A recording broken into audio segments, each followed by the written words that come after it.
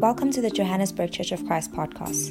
In these podcasts, we seek to know Christ and to make him known to all nations and people. In the midst of these unprecedented times the world faces, we wish to encourage you with a thought for you to cart through your day. May today's message bring about peace in your thinking through Christ. Hello, and welcome back. This week we're going to be exploring the spiritual discipline of solitude.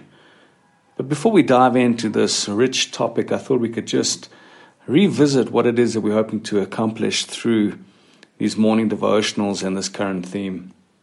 Paul wrote to the church in Galatians 4 verse 19, "My children, I am again in the pain of childbirth until Christ is formed in you." Paul's expectation of the Galatian Christians was that spiritual transformation would take place in their lives.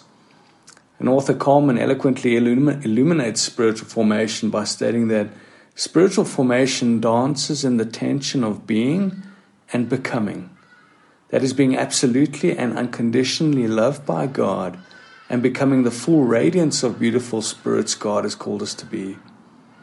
Another author, Foster and Helmers, continue their definition by explaining that a spiritual discipline is an intentionally directed action which places us in a position to receive from God the power to do what we cannot accomplish on our own, the ability to do the right thing at the right time for the right reason.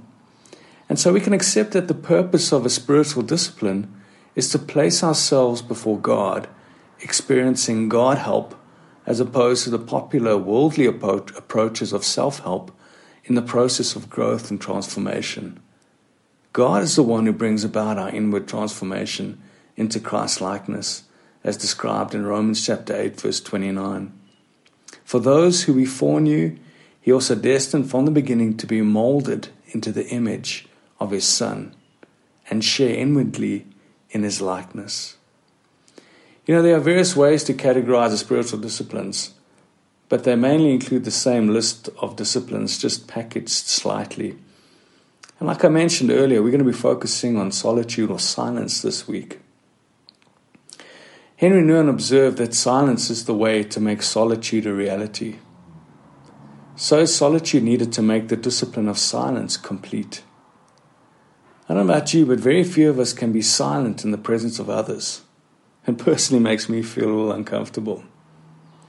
The Merriam-Webster dictionary defines solitude as a state or situation in which you are alone, usually because you want to be, that is, by your own choice.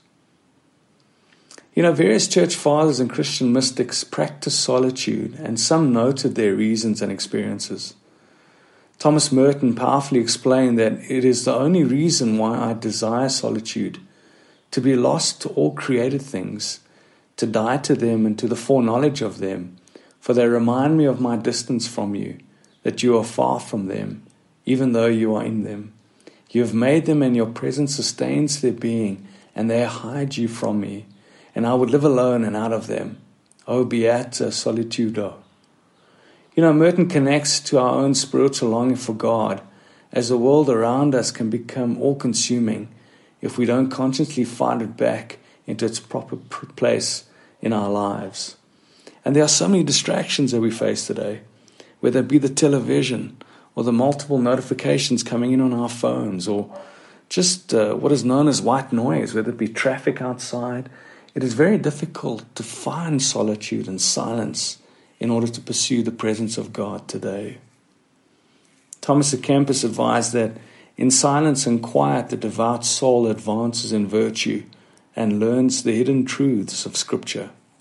There she finds a flood of tears with which to bathe and cleanse herself nightly, that she may become the more intimate with her Creator, the farther she withdraws from all the tumult of the world. For God and his holy angels will draw near to him who withdraws from friends and acquaintances. He experienced the truth of Isaiah chapter 30 verse 15. In quietness and trust is your strength. Solitude produces an inner peace with God like no other discipline can produce. You know, the great mystic St. John of the Cross claimed, "In deepest solitude I found the narrow way, a secret giving such release that I was stunned and stammering rising above all science. Miguel de Molinos, in Unpacking Inward Solitude, wrote, "Oh, what infinite room is there in a soul that has arrived at this divine solitude. Oh, what inward, what retired, what secret, what spacious, what vast distance are there within a happy soul that has once come to be truly solitary.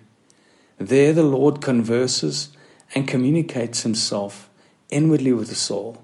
There he fills it with himself because it is empty, clothes it with light, and with his love because it is naked, lifts it up because it is low, and unites it with himself and transforms it because it is alone.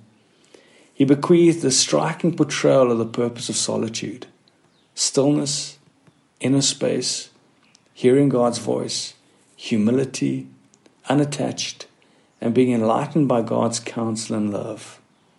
Gleaning from such experiential contributions, we can hopefully this week proceed to the study of the topic of solitude, noting that it is not isolation or loneliness, but a spiritual discipline, and that solitude cannot be without silence. And our prayer this week is that you will pursue the spiritual discipline, that you will take honest stock of your life and ask yourself some solid questions.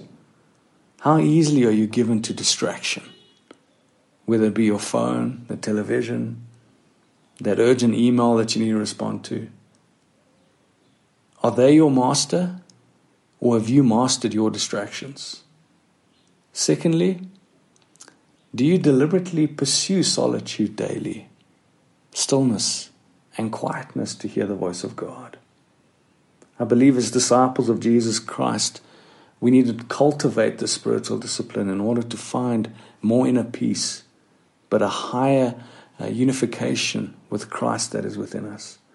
And my open prayer this week is that you will take time to meditate and look at your personal life and reflect on how it is that you can make solitude a discipline that you practice. I want to give credit in this podcast to a good colleague and friend of mine, Mrs. Anne-Marie Buerta, who we were students on the same course together at Rocky Mountain School of Ministry and Theology, where we did a whole course in spiritual formation. And a lot of what it is that you're going to hear this week is a culmination of her research on the topic of solitude over the last couple of weeks. Thank you very much. Amen.